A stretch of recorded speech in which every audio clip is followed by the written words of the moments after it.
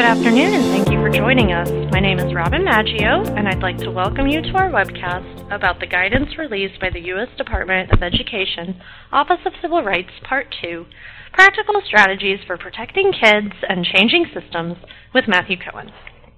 Today's webcast is part of CHADD's National Resource Center on ADHD's Ask the Expert series. The NRC is funded by the U.S. Centers for Disease Control and Prevention and provides reliable, science-based information about current medical research in ADHD management. It is a pleasure to introduce today's guest expert, Matthew Cohen. Matt Cohen is well known for his work in special education law and has extensive experience in healthcare and mental health law.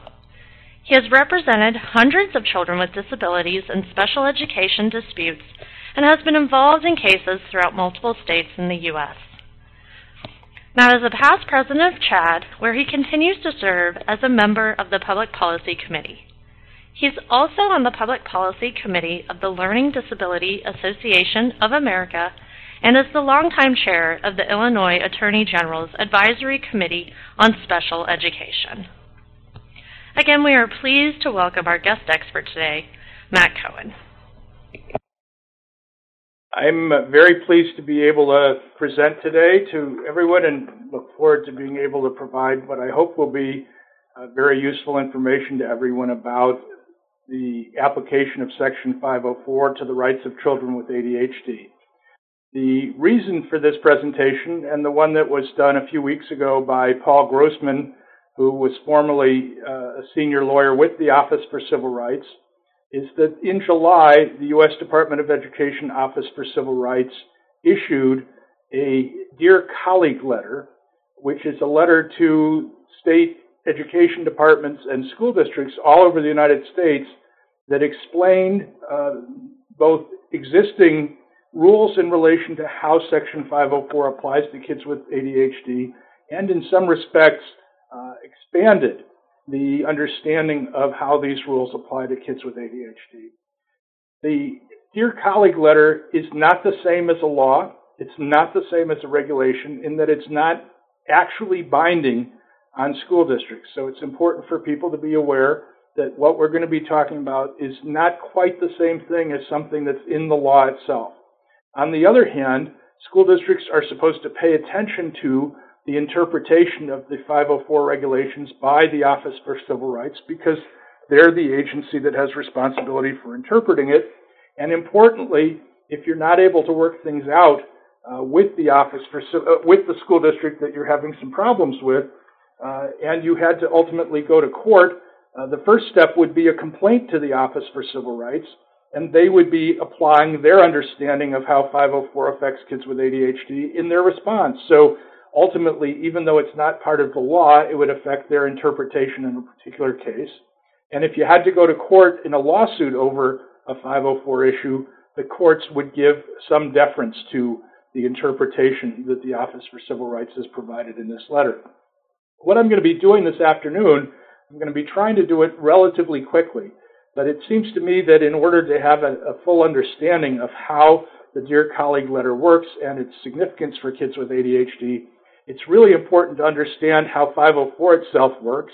And in order to really understand how 504 works, it's important to also have an understanding of how the Individuals with Disabilities Education Act and Section 504 interact and how they're the same and how they're different. Because many kids with ADHD can qualify for services under the Special Education Statute, IDEA, while many others qualify under Section 504 and may not qualify for protection under either law. The reason that this clarification or Dear Colleague letter was issued was because the U.S. Department of Education realized that there are lots and lots of kids who are being identified under Section 504 because of ADHD. In fact, the Dear Colleague letter identifies that 1 in 9 of the complaints they get for any issue at the Office for Civil Rights is related to kids with ADHD who are having a problem under Section 504. The other thing that they recognize is that there are a lot of kids who should be protected under either the Individuals with Disabilities Education Act or Section 504 who are actually not getting protected at all or not getting any help or service due to their ADHD because the school district, for one reason or another, is not recognizing them under either law. They also recognize that there are many kids who have been identified as eligible for a 504 plan, but the 504 plan is not really doing all the things that it should be doing in meeting their needs.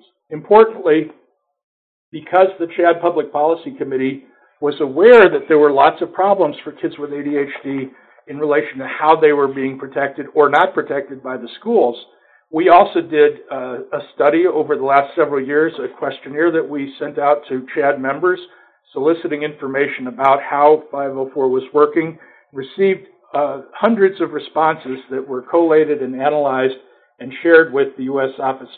Department of Education Office for Civil Rights. So we're very pleased that they took our feedback.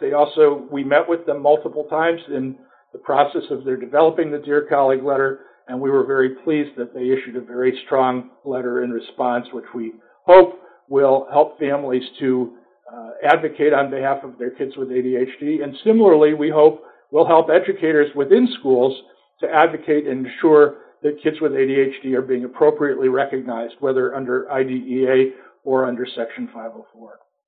The first thing to understand is that the IDEA is a funding statute. It actually the federal government provides direct money to states and to school districts to pay for a part, not all, but a part of special education services.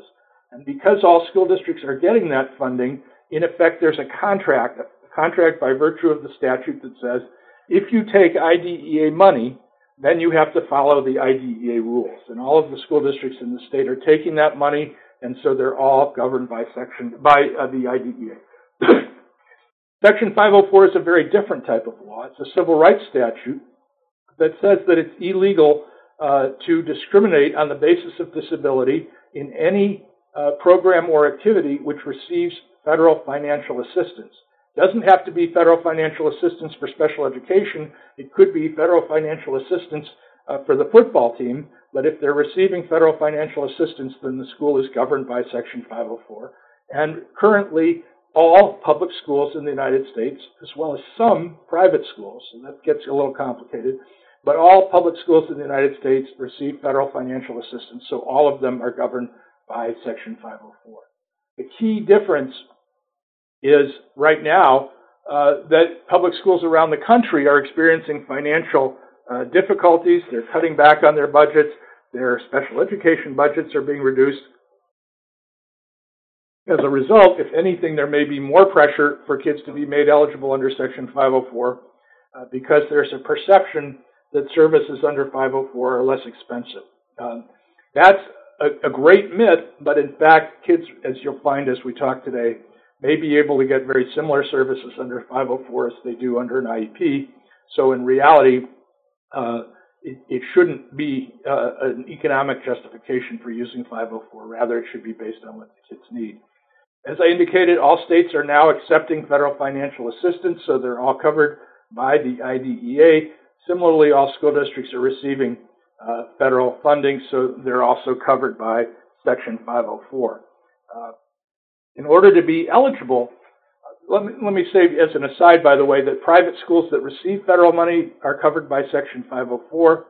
Private schools that do not receive federal money are still covered by the Americans with Disabilities Act, unless the school is a parochial school and is religiously controlled. If it's a parochial school and religiously controlled and does not receive federal money, unfortunately, none of these laws apply to them. So then the important question is, how are kids determined to be eligible for protection under either the IDEA or Section 504? Under the IDEA, there are 13 categories of disability. A student must be found eligible under at least one of those categories in order to qualify for special education.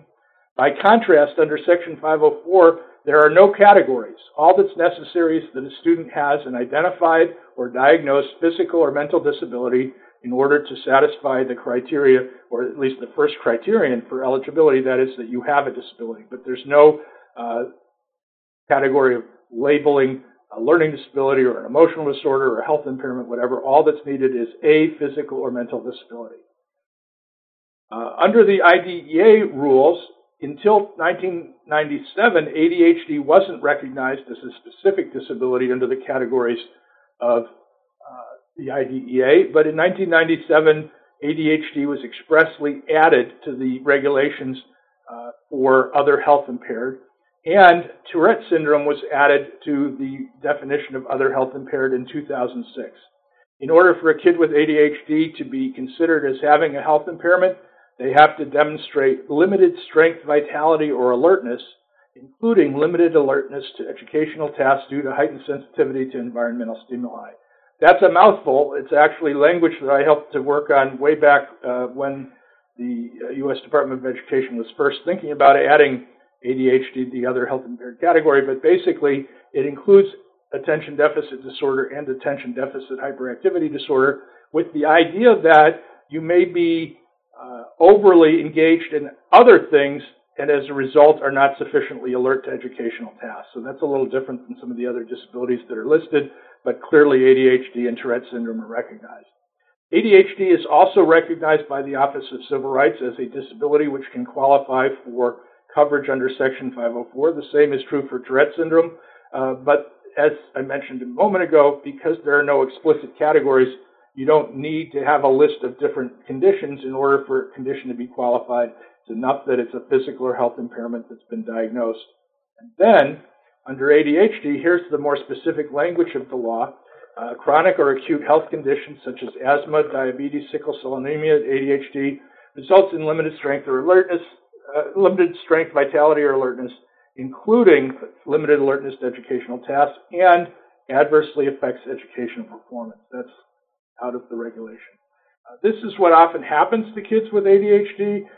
The cartoon there reads, if you aren't able to read it, after a hasty special education placement for behavioral problems, school officials were embarrassed to learn that Marty really did have ants in his pants. The process of determining what the nature of the child's disability is, how it fits within both laws, is a complicated one, but a very important one. And it's important to recognize that you understand who the child is and what's affecting them in order to decide the right protection that they're entitled to receive. In addition to the other health impaired category, kids with ADHD are sometimes labeled under the emotional disorder category, which requires that the condition be there for a long period to a marked degree and adversely affect performance, or under the learning disabilities category. Now, it's important to know that kids with ADHD may also have a learning disability or may also have emotional problems, but if the ADHD is really their primary problem and they're being considered for special education, they should be considered under the other health impaired category rather than one of the other categories. All eligibility categories under IDEA require that the eligibility the condition leads to an adverse effect on educational performance and the requirement that the child needs special education intervention. We'll talk about that in comparison to 504 in just a minute. But the key thing about the adverse effect on educational performance is it doesn't have to be just on academics. It's on any element of the child's functioning at school. And the key thing under special education is that it doesn't have to be in a special education classroom. But again, we'll come back to that. So under the IDEA, you have to have an adverse effect on educational performance. Under 504, it's enough that the student's disability substantially limit a major life activity, such as learning, working, or caring for oneself. If the student has any major life activity impacted, they may be entitled to the protection of Section 504. Then, this is very important, the most significant criterion that separates kids who are made eligible for special ed and those made eligible for 504 is what do they need? Under special ed, under the IDEA, in order to qualify for special education, the student must need some form of special education instruction. This does not mean it has to be in a self-contained or pull-out classroom, but it does require at least some specialized assistance or instruction within the regular classroom. It's not enough to qualify for a special ed eligibility or an IEP if all you need is accommodation or related services. By contrast, and as I mentioned, this is huge in terms of the differences, under Section 504, a student may qualify for 504 protection if they need special education or related services or accommodations. 504 does not require the student to need special ed in order to qualify. For example, if a student requires preferential seating because of their ADHD, or a quiet room to take tests, or extended time on tests, or a positive reinforcement system, they may be entitled to a 504 plan to make sure that they receive it. And significantly for kids with ADHD who require medication, a student might need a school nurse or an administrator to help them with taking meds. They do not need instructional support, but just the fact that they need adult help with their medication would be enough to qualify them for a Section 504 plan because it does not require instruction. So the key word there is that under IDEA you need special ed, under 504 you need special ed or related services or accommodations. One of the big things that's misunderstood about 504 is that it doesn't provide any standard for what type of education you receive. Under the IDEA, many people are aware that the standard is that the student is entitled to receive a free appropriate public education, which is based on the IEP and includes special education and related services which are necessary for a child to benefit from education.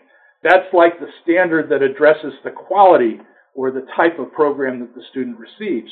Because many people are under the mistaken impression that under 504, all you qualify for is accommodations, there is an assumption that it doesn't really relate to how you function as a student in school, but only how you access the teaching.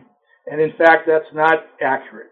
Under Section 504, the regulations also require that the student be provided a free, appropriate public education.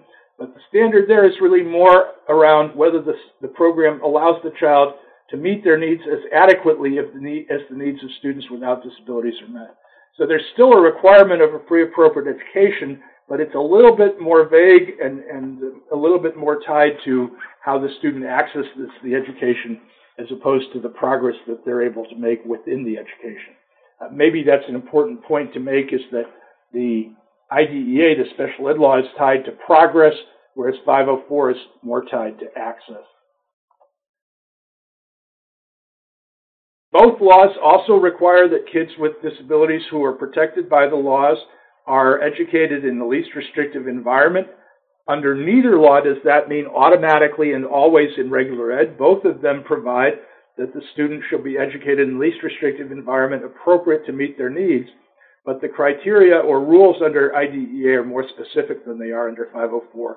But note that the language of the two paragraphs on the left, the first paragraph on the left and the first paragraph under 504 on the right, the only paragraph, those are almost verbatim the same. The basic legal standard is that the child be educated to the maximum extent appropriate with children who do not have disabilities and be removed from regular education only if and to the extent that supplementary aids and services with the use of supplementary aids and services, the child cannot be educated satisfactorily in regular education. Essentially what this means under both laws is that you have to see, is there a way to meet the child's needs in regular education with help? And if there is, that's where they should be. And you only look to moving them to a more restrictive setting if they can't be effectively educated within the less restrictive setting. But again, despite the reputation or rumor that 504 is an accommodations-only law, there are standards relating to programming and support that relate to kids with disabilities under 504 that many people aren't aware are present. Significant additional difference for kids with IDEA eligibility versus 504, both of them require that if there's going to be a suspension for more than 10 days or an expulsion, that the school district must look at whether the child's disability caused the behavior, whether the disability caused the behavior or was a manifestation of the disability in order to decide whether they are entitled to be or should be suspended for more than 10 days or expelled, or whether they should be kept in school. Both IDEA and 504 require something called a manifestation review meeting to consider whether the behavior is related to disability or not. But the rules under 504 for making those decisions are more specific, are more general than they are under IDEA. So there's more protection under IDEA, but there's some protection for kids with behavioral problems under 504 as well. So that's a very, very quick overview of some of the similarities and differences between the two laws. It would be safe to say as a general matter that every kid with a disability who is eligible for IDEA protection is by definition eligible for 504 protection because the 504 criteria are broader, but not the other way around. If you are eligible under 504, you may or may not be eligible under IDEA. That's where the Dear Colleague letter becomes important, because the Dear Colleague letter One of the most important things about the Dear Colleague letter is that it has substantially expanded the scope of both who is eligible for 504 protection and how the determination is made about whether the student is eligible. So this really gives much more clarity and more ammunition for parents and educators use to get kids the protection and help that they need under 504. So I'm going to go through essentially what I regard as the top 13 messages of the Dear Colleague letter. I encourage everyone to read the Dear Colleague letter. It's very, very detailed, has lots and lots of information, including information about ways that the students with ADHD can have assistance from the school, whether from the form of accommodation, support services, counseling, assistance with learning how to do executive functioning, environmental modifications, reward systems, and so on. So there are many, many strategies that are described in the Dear Colleague letter that are important for parents and educators to be aware of that might be helpful for kids in a particular situation. The first thing that's important, this is not new in the Dear Colleague letter, but that's nonetheless emphasized in the Dear Colleague letter, is that districts are required to appropriately and timely evaluate and identify students suspected of having ADHD. Sadly, many kids with ADHD continue to be missed by schools, whether for special ed or for 504 protection. And one of the reasons that they're missed is because some people just don't take ADHD seriously still. And another reason that they're sometimes missed is that the schools perceive that they don't have the people trained to conduct evaluations for ADHD, and they don't want to pay for outside evaluations for ADHD. So it is a significant problem nationally that kids with ADHD are not being appropriately and timely evaluated to determine if they have ADHD. Once a kid is referred for evaluation for a special ed eligibility and for an IEP, parents should also be aware that even if they're determined not eligible for an IEP, the school should still consider whether they're eligible for a 504 plan because, as I mentioned a few minutes ago, you can be eligible for a 504 plan even when you don't qualify for an IEP because the criteria for eligibility are much broader. Unfortunately, schools don't always make that connection to automatically think about 504 also, and parents and educators, if a kid's being considered for an IEP, make sure, if they're determined not eligible, that the school is reviewing whether they are eligible for a 504 plan instead. Second thing is that if there is a determination that the child is eligible, the student is entitled to receive appropriate accommodations, and I put it in capital letters, services at no cost to the family. The district must document and provide the appropriate placement and services, regardless of cost. That can include accommodations like preferential seating, untimed tests, testing in a quiet room. It can include support on executive functioning. It can include help with organizing time. It can include help with organizing books or papers to make sure that a student is able to keep track of their assignments. It can include instruction, and it can include related services such as counseling or social work services. Whatever those services are, they're supposed to be provided at no cost to the parent and go beyond just accommodations. The other thing that's important is that for the purposes of determining eligibility, if there are different things required as part of an evaluation to determine whether the child's eligible for 504, the evaluation process is also supposed to be at no cost to the parent. So if the school district makes a suggestion that the child be evaluated by a doctor or by a psychologist or whatever, that parent has the option of saying, yes, we want it to be done, but we can't pay for it or don't want to pay for it, and the school should pay for it. So that's very important as well. Then there is a rule that school districts used for many years and others in interpreting 504 and the ADA that basically said that if a child or an adult with a disability uses what are called mitigating measures to help to neutralize the effects of the disability in order to allow them to function, and they were then able to function adequately, then the person did not have a disability. An example of that would be if a child with ADHD takes medication, and with the medication they're appropriately behaved, not excessively hyperactive or distractible, and they're able to manage, then the school district could have said, well, with the meds they're fine, and so the meds are lasting while they're in school, so they don't have a disability. The Dear Colleague letter, based on interpretation of 504 and amendments to the Americans with Disabilities Act, says that mitigating measures such as medication, extra tutoring, or unusual effort are not a basis for exclusion. You're not allowed to take the mitigating measure into account. You have to assess how the person functions without the benefit of the mitigating measure to determine whether they have a disability that substantially limits one or more major life activities. The other thing that the Dear Colleague letter did that was really a big change is that they said that things like the parent providing hours a night of extra homework support or the student spending hours a night on homework beyond what a typical student would spend on a regular basis, those could be regarded as mitigating measures. And so the student who appears to be doing well in school because they're getting their homework done and they're getting grades that are appropriate on their homework and they're doing well on tests, the school might say on the surface that student does not have a disability because they may be making extra effort, but they're doing fine when they're actually being evaluated.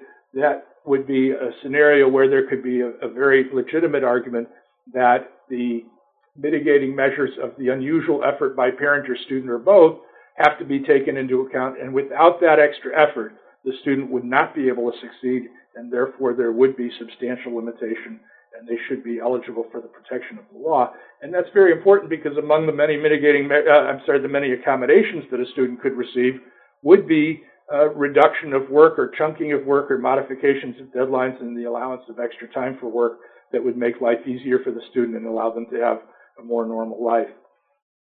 As I mentioned, ineligibility under the IDEA does not equal ineligibility under the 504 criteria.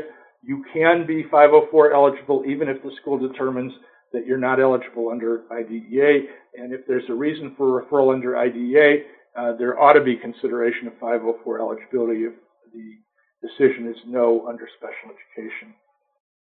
Then this is a really, really big shift in the approach to all of this.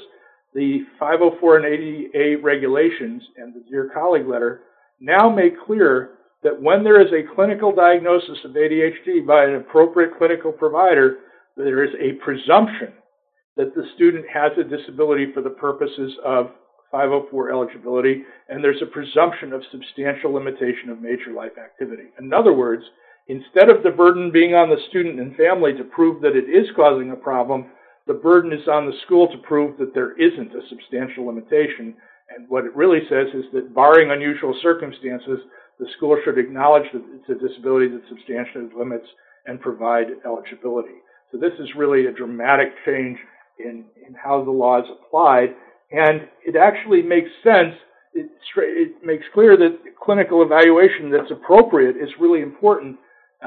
Some people may be aware, but not all, that to be clinically diagnosed with ADHD, there's supposed to be evidence of impairment in multiple settings over time. Particularly the two most important settings are at home and at school. And a good diagnosis shouldn't just rely on the parent's word for it. It should also include feedback from the school staff to support that the problem is showing up at school as well. If that type of evaluation is done and it supports that the child is struggling at school, then it makes sense, actually, that there should be a presumption because there's already documentation from the school showing the impact when the diagnosis itself was made. So this is very logical, but with or without that particular analysis, the Dear Colleague letter makes clear that the diagnosis should create a presumption of disability. Another important change is that many kids with ADHD are gifted or are high academic performers despite the fact that they may struggle in other ways or have to perform heroically in terms of time spent studying and doing homework. And the Dear Colleague letter now emphasizes that high academic performance, passing grades, academic success, or giftedness does not automatically exclude a student from eligibility for Section 504 protections. You can still look at the child's behavior, their social functioning, their academic struggles, the amount of time and effort that they have to spend in order to complete the work that's being expected and get the grades that they're getting. And this sort of links up with the mitigating measures point. But the key thing is that many kids with ADHD who are bright or highly successful in some ways are presumed not to have a disability by the school. And all of these things now shift the discussion altogether and create a presumption that they do have a disability and that these types of characteristics do not rule them out from the protection of the law.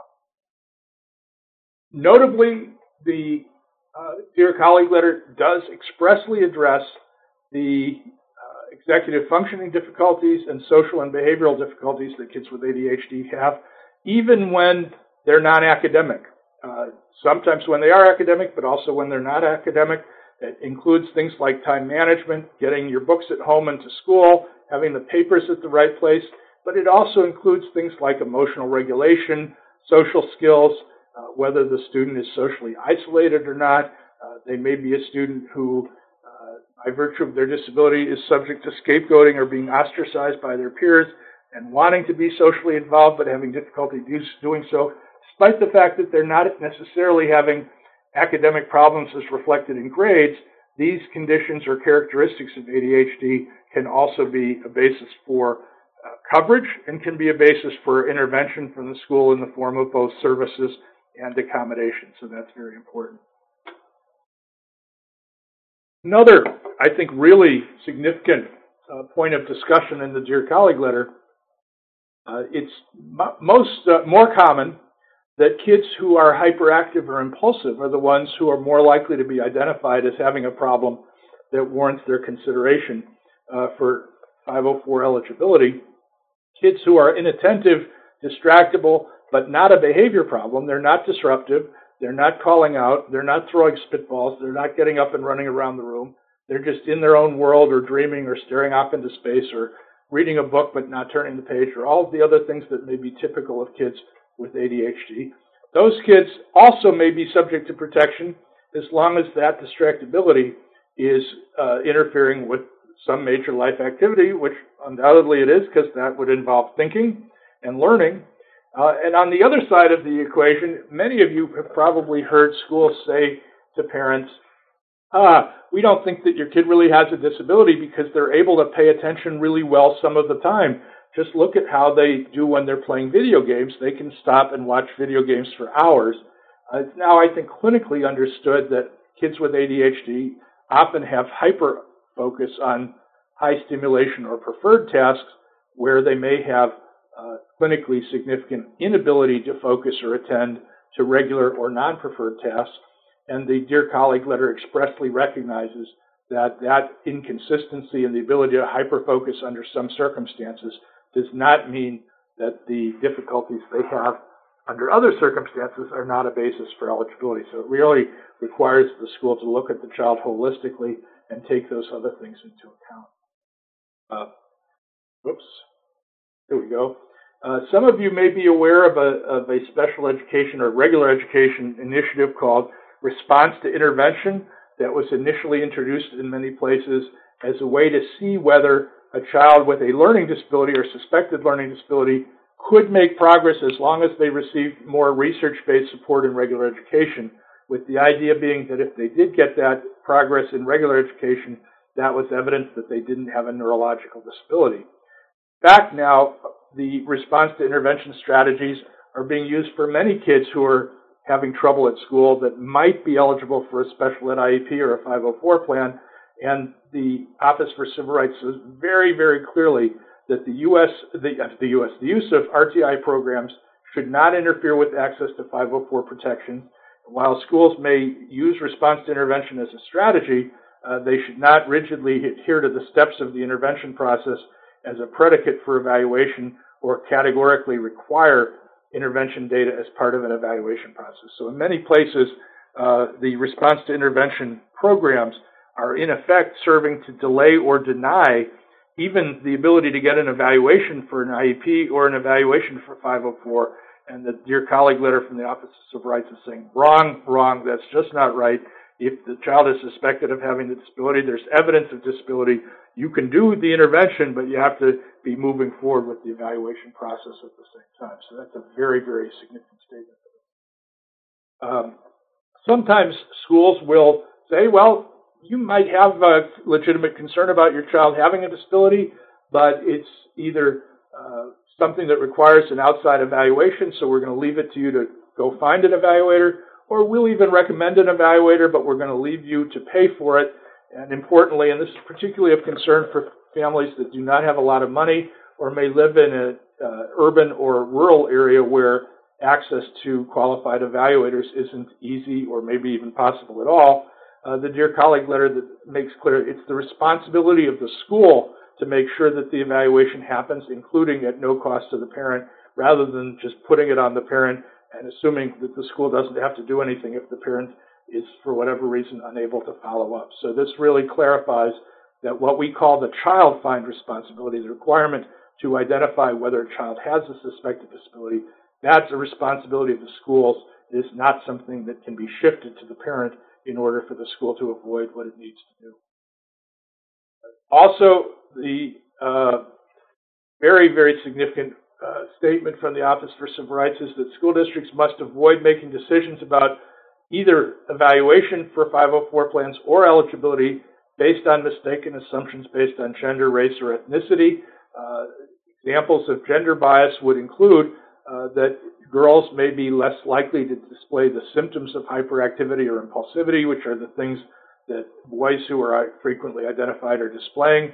There may be confusion about the fact that the child is quiet, and a gender bias may lead a school staff to say, well, girls are quiet, girls should be quiet, and so the girl is just demonstrating appropriate behavior for what we expect of a girl, without looking at the possibility that the reason that the girl is not engaged is because of the distractibility or inattentiveness rather than a mistaken gender bias. Similarly, around race and disability, schools cannot say, well, we assume that kids who have more behavior are behavior disordered or emotionally disturbed, or just have behavior problems because they're not controlling themselves. They have to use the appropriate criteria for screening and evaluation for all kids, regardless of race, ethnicity, economic status, or whatever. And if a kid is displaying behaviors that may be symptomatic of ADHD, they should be eligible for referral, evaluation, and eligibility. We've already talked about the fact that if a medical evaluation is required, the school must pay for it, though it's important to note that the Dear Colleague letter does not require medical evaluations. It gives the school district an option to require it. All that the Dear Colleague letter and the Office for Civil Rights have said is that you have to use people who are qualified to diagnose ADHD.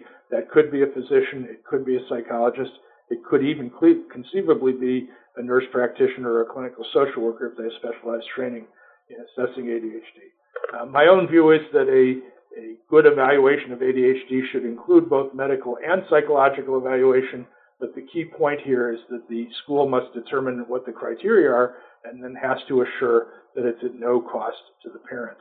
In fact, what sometimes happens is that schools will say, get a medical evaluation, and the parent will go to a family practitioner or pediatrician who may not be all that knowledgeable about ADHD, get a quick diagnosis without a more comprehensive evaluation, and come back to school, and then everyone's stuck with that evaluation and diagnosis, whether or not it was done using the appropriate evaluation procedure. So it's not a good idea for the kid nor for the school to defer to just a superficial but cheap evaluation process.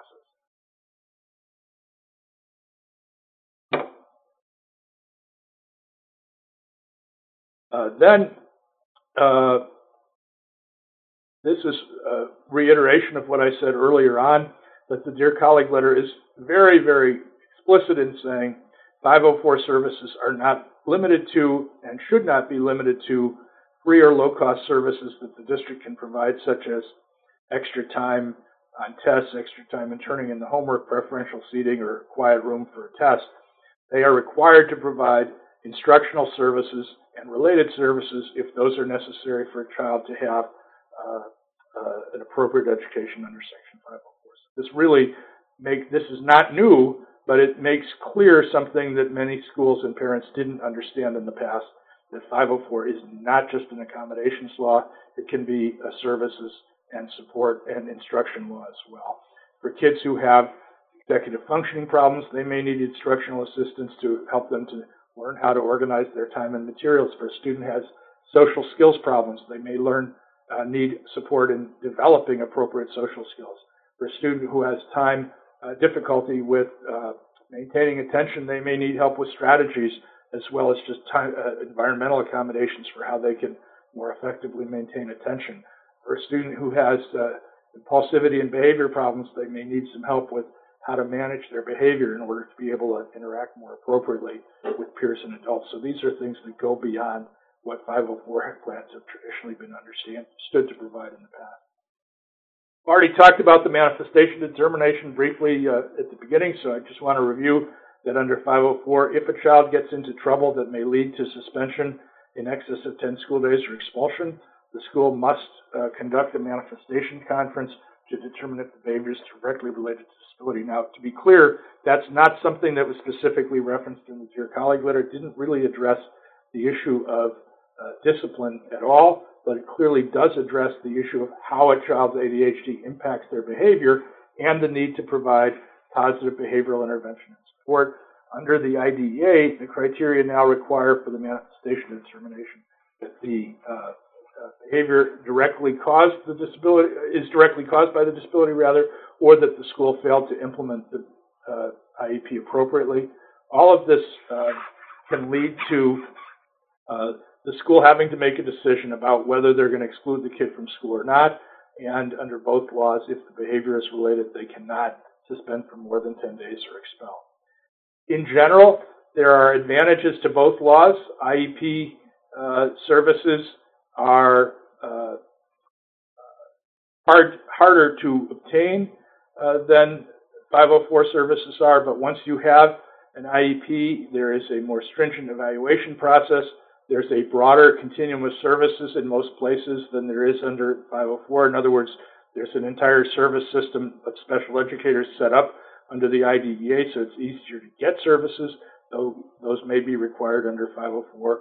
There is a much more specific procedural safeguards provision in the IDEA, and there's more accountability, and there are more specific and rigorous due process safeguards under IDEA than there is under 504. On the other hand, it's easier to get a 504 plan. It's faster to get a 504 plan. There's much more weight given to outside evaluations for the purposes of establishing an impairment under 504 than there is under IDEA. The rules are less cumbersome, so that's a disadvantage in the sense that there's less accountability, but it's an advantage in the sense that there's more flexibility. And in my experience, being identified as eligible for a 504 plan is less stigmatizing than having a disability label under the special ed system. So it's not that there's always one type of protection that's better for one child versus another, but remember, if you can't get IDEA eligibility, you may be more able to get 504 protection. If you only need more limited support, 504 may be a good solution. The one big caution that I would make to people is that if the child is having behavioral problems that put them at risk for longer-term suspension or expulsion, it's generally going to be safer and better to have an IEP than a 504 plan because the procedural safeguards are present in both, but they're more detailed and more rigorous under IDEA than they are under 504. Okay, these are just some resources that are available online for people to use, other additional resources, and then finally, people who want to really delve into these issues in depth can purchase a copy of my book, which was published in 2009. You can order that through calling my office or on our website, Guide to Special Education Advocacy, what parents, advocates, and clinicians need to know. And if people are interested in contacting me, they can do so by email. My email address is mdc, that's for Matthew David Cohen, mdcspedlaw @gmail.com, mdcspedlaw@gmail.com. Now I'd be happy to open it up to questions. So we have a couple of common situations that I believe people are asking about. So one is we have a parent who has a child with ADHD as well as a number of other coexisting conditions, and she performs at or above her peers academically, and the school is saying she's not eligible for a 504 plan. Could you elaborate on that? Is performing above their peers and academically, is that a reason to say they're not eligible? I'm bringing the slides back to slide number 6 and slide number 3.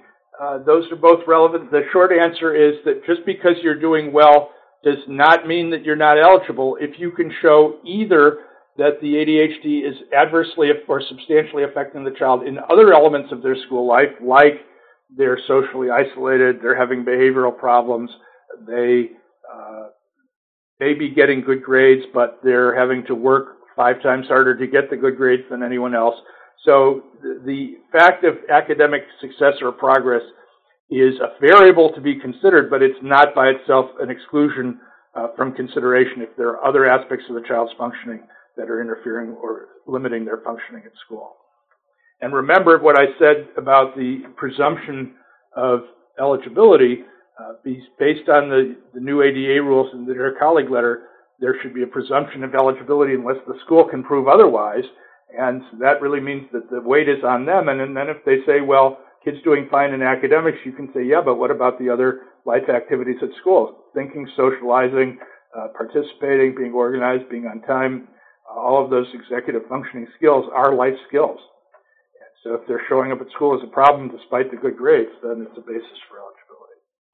Okay, great. Thank you. And so to clarify that presumption of eligibility, we did have a question. So someone was asking if you have that diagnosis of ADHD, it should make it easier for them to get an evaluation under Section 504? Absolutely, because you're walking in already with an identified physical or mental impairment that's been privately identified. Whether it's substantially limiting school remains a question, so you have to be able to show that. But that's why if you're getting a private evaluation, it's very helpful, if not critical, that outside evaluation include data from school about how the child is doing, so that there is evidence of substantial limitation at school. Great, thank you.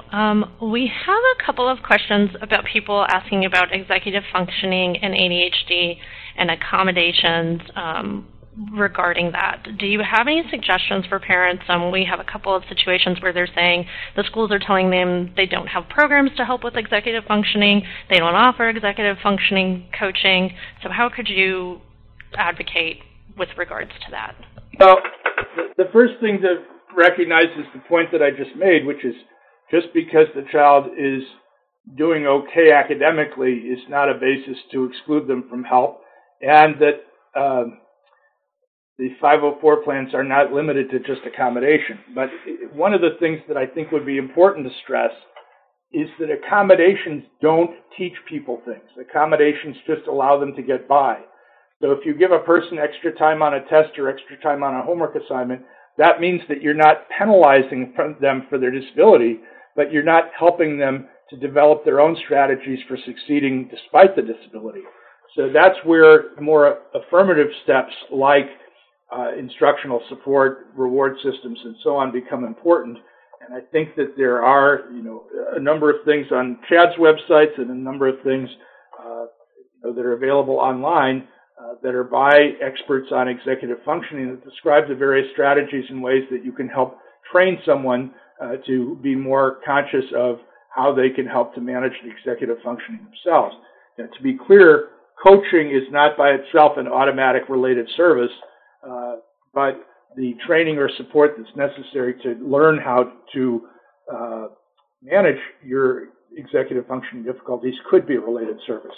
And in theory, at least, even coaching, one could make that argument, but I wouldn't want people to go out and assume that you can run to your school district and have them hire executive functioning coaches, because that's probably going to be a tough argument to make, but you should be able to go to the school district and ask them for assistance, training, and support on learning how to manage executive functioning while getting accommodations. So the goal is to accommodate the student while they're struggling now so that they're not being penalized for their disability, while helping them to learn the skills so that they can manage their disability going forward. Okay, great. Thank you.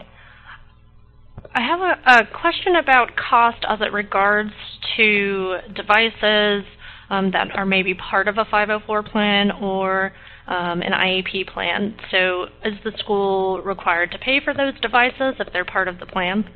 Yes. They're not required to pay for something just because the parent decides it's a good idea and asks for it. But if it's determined that the device is necessary for them to be able to function at school under either an IEP or a 504 plan, the school is responsible for it. All right. So I have a couple of situations with parents asking about scenarios outside of school. So one is specifically about riding the bus. Can you ask for accommodations so that your child can ride the bus? If the bus is a publicly operated, a school bus, whether it's if it's a school bus that's made available to everyone, then they should provide accommodations to allow the student to be on the bus. Well, and incidentally, this is not so much a 504 plan issue, but I did litigate a case involving a student who had an IEP, who had ADHD, and she had to travel across several very dangerous streets in order to get to school. And we argued successfully that it was dangerous for her because of her ADHD to cross the streets. And so we were able to get door-to-door transportation for her because of the ADHD, even though that was not something that would be typically provided to a student when they didn't have a mobility problem. Right. Okay. Thank you. So it definitely can be situational, but it could prove to be important to your student depending on the situation. Yes. Okay. Great. And what about school-sponsored after-school activities, such as sports or that sort of thing? We had a specific question about medication being handled after school once the nurse is no longer on site. Could a coach or somebody else kind of step in as a person to be the one to handle medication?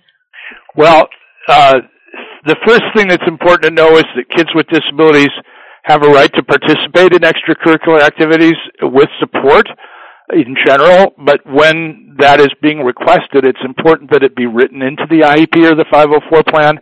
If someone just shows up to the coach and says, will you do this for me, it's not going to be successful either practically or legally. But if you say to the team, we want to do this and we need this support and it's in a 504 plan, then they've got to do it. The only thing about the example you're giving, though, is medication, is that the laws about who can administer medication are state-specific.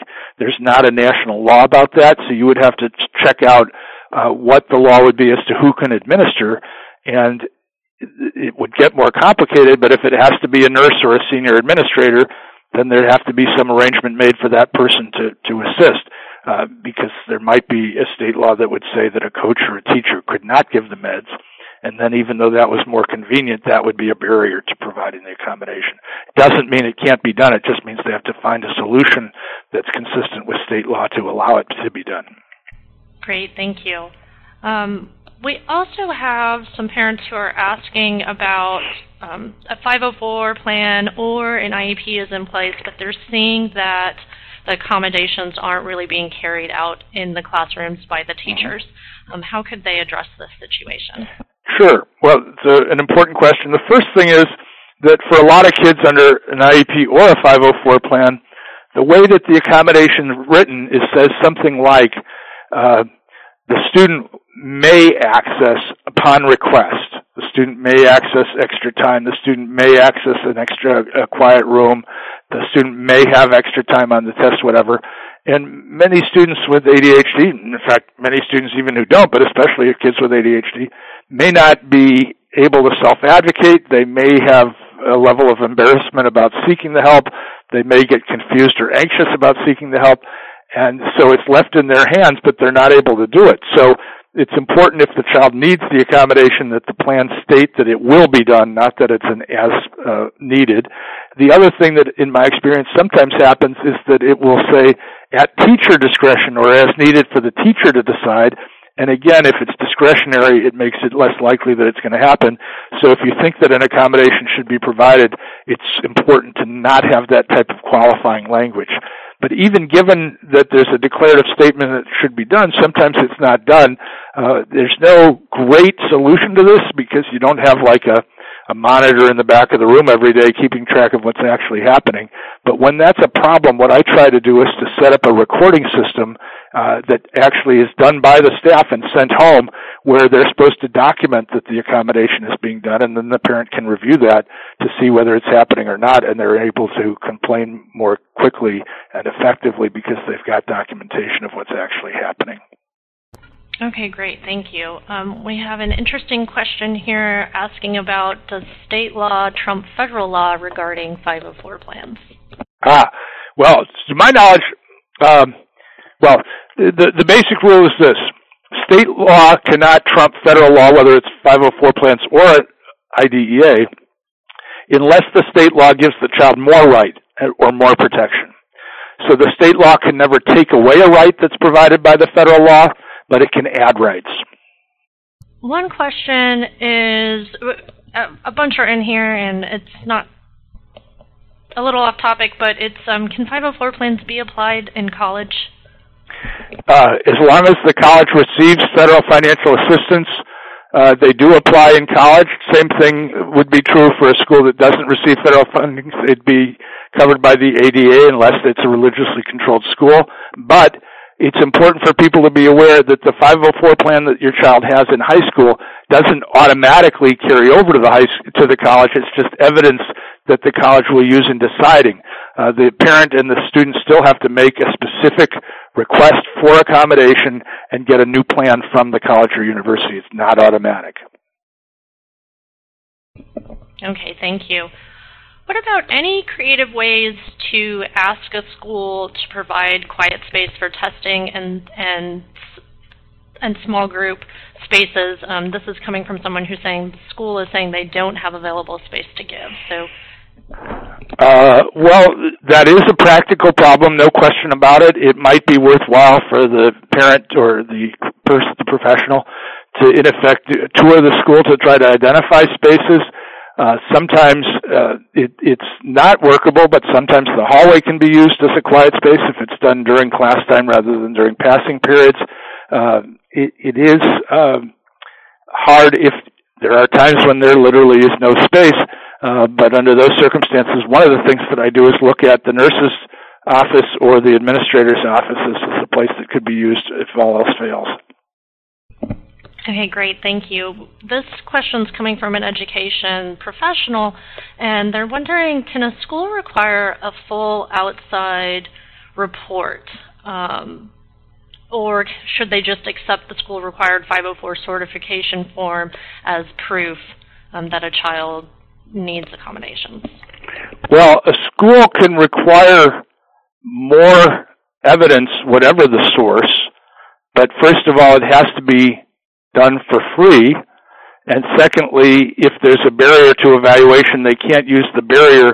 If they don't have an independent source, then they have to find a way to provide the information through their own resources.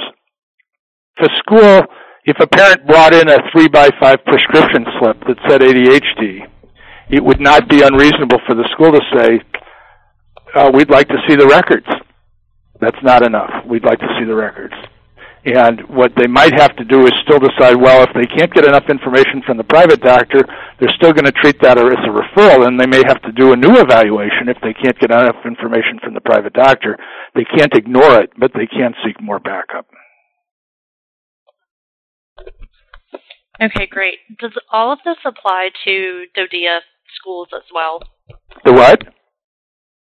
DODEA, the Department of Defense Education System. Actually, Section 503 applies to Department of Defense. There's 503, because 504 applies to non-federal programs, it doesn't technically apply, but 503 is the analog that does apply to actual federal agencies, including Department of Defense. Okay, great. Thank you. So I think our final question for today, a lot of people are just asking for more resources. I'm going to click back on that resource slide that you had, but could you, of these resources you have listed, any of them sort of top ones or the top maybe two? Well, for people who are interested in doing ADHD-specific stuff, I think the CHAD.org resource is great. I didn't list it, but there's a resource called Understood.org that's got great information these days. And for people who are more interested in doing advocacy or getting advocacy help, COPA.org is an excellent site. Okay, great. Thank you. Well, that is going to wrap up our questions for today. So I do want to thank you, Matt, for your insights and suggestions, and thank you to all of our participants for joining us. Thank you. Great. So again, thank you to Matt and to all of you for joining us. This concludes our webcast. Don't forget to rate us on iTunes so we can continue to bring great content to you.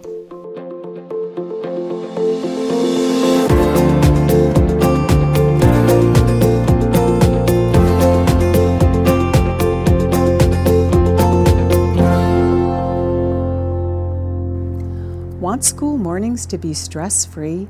Planning the night before can make mornings run more smoothly for you and your child. Place a basket or box by the front door for backpacks, lunch boxes, coats, jackets, and whatever else your child might need to grab on their way out. For more tips to get the school year started right, go to the CHADD website, www.help4adhd.org.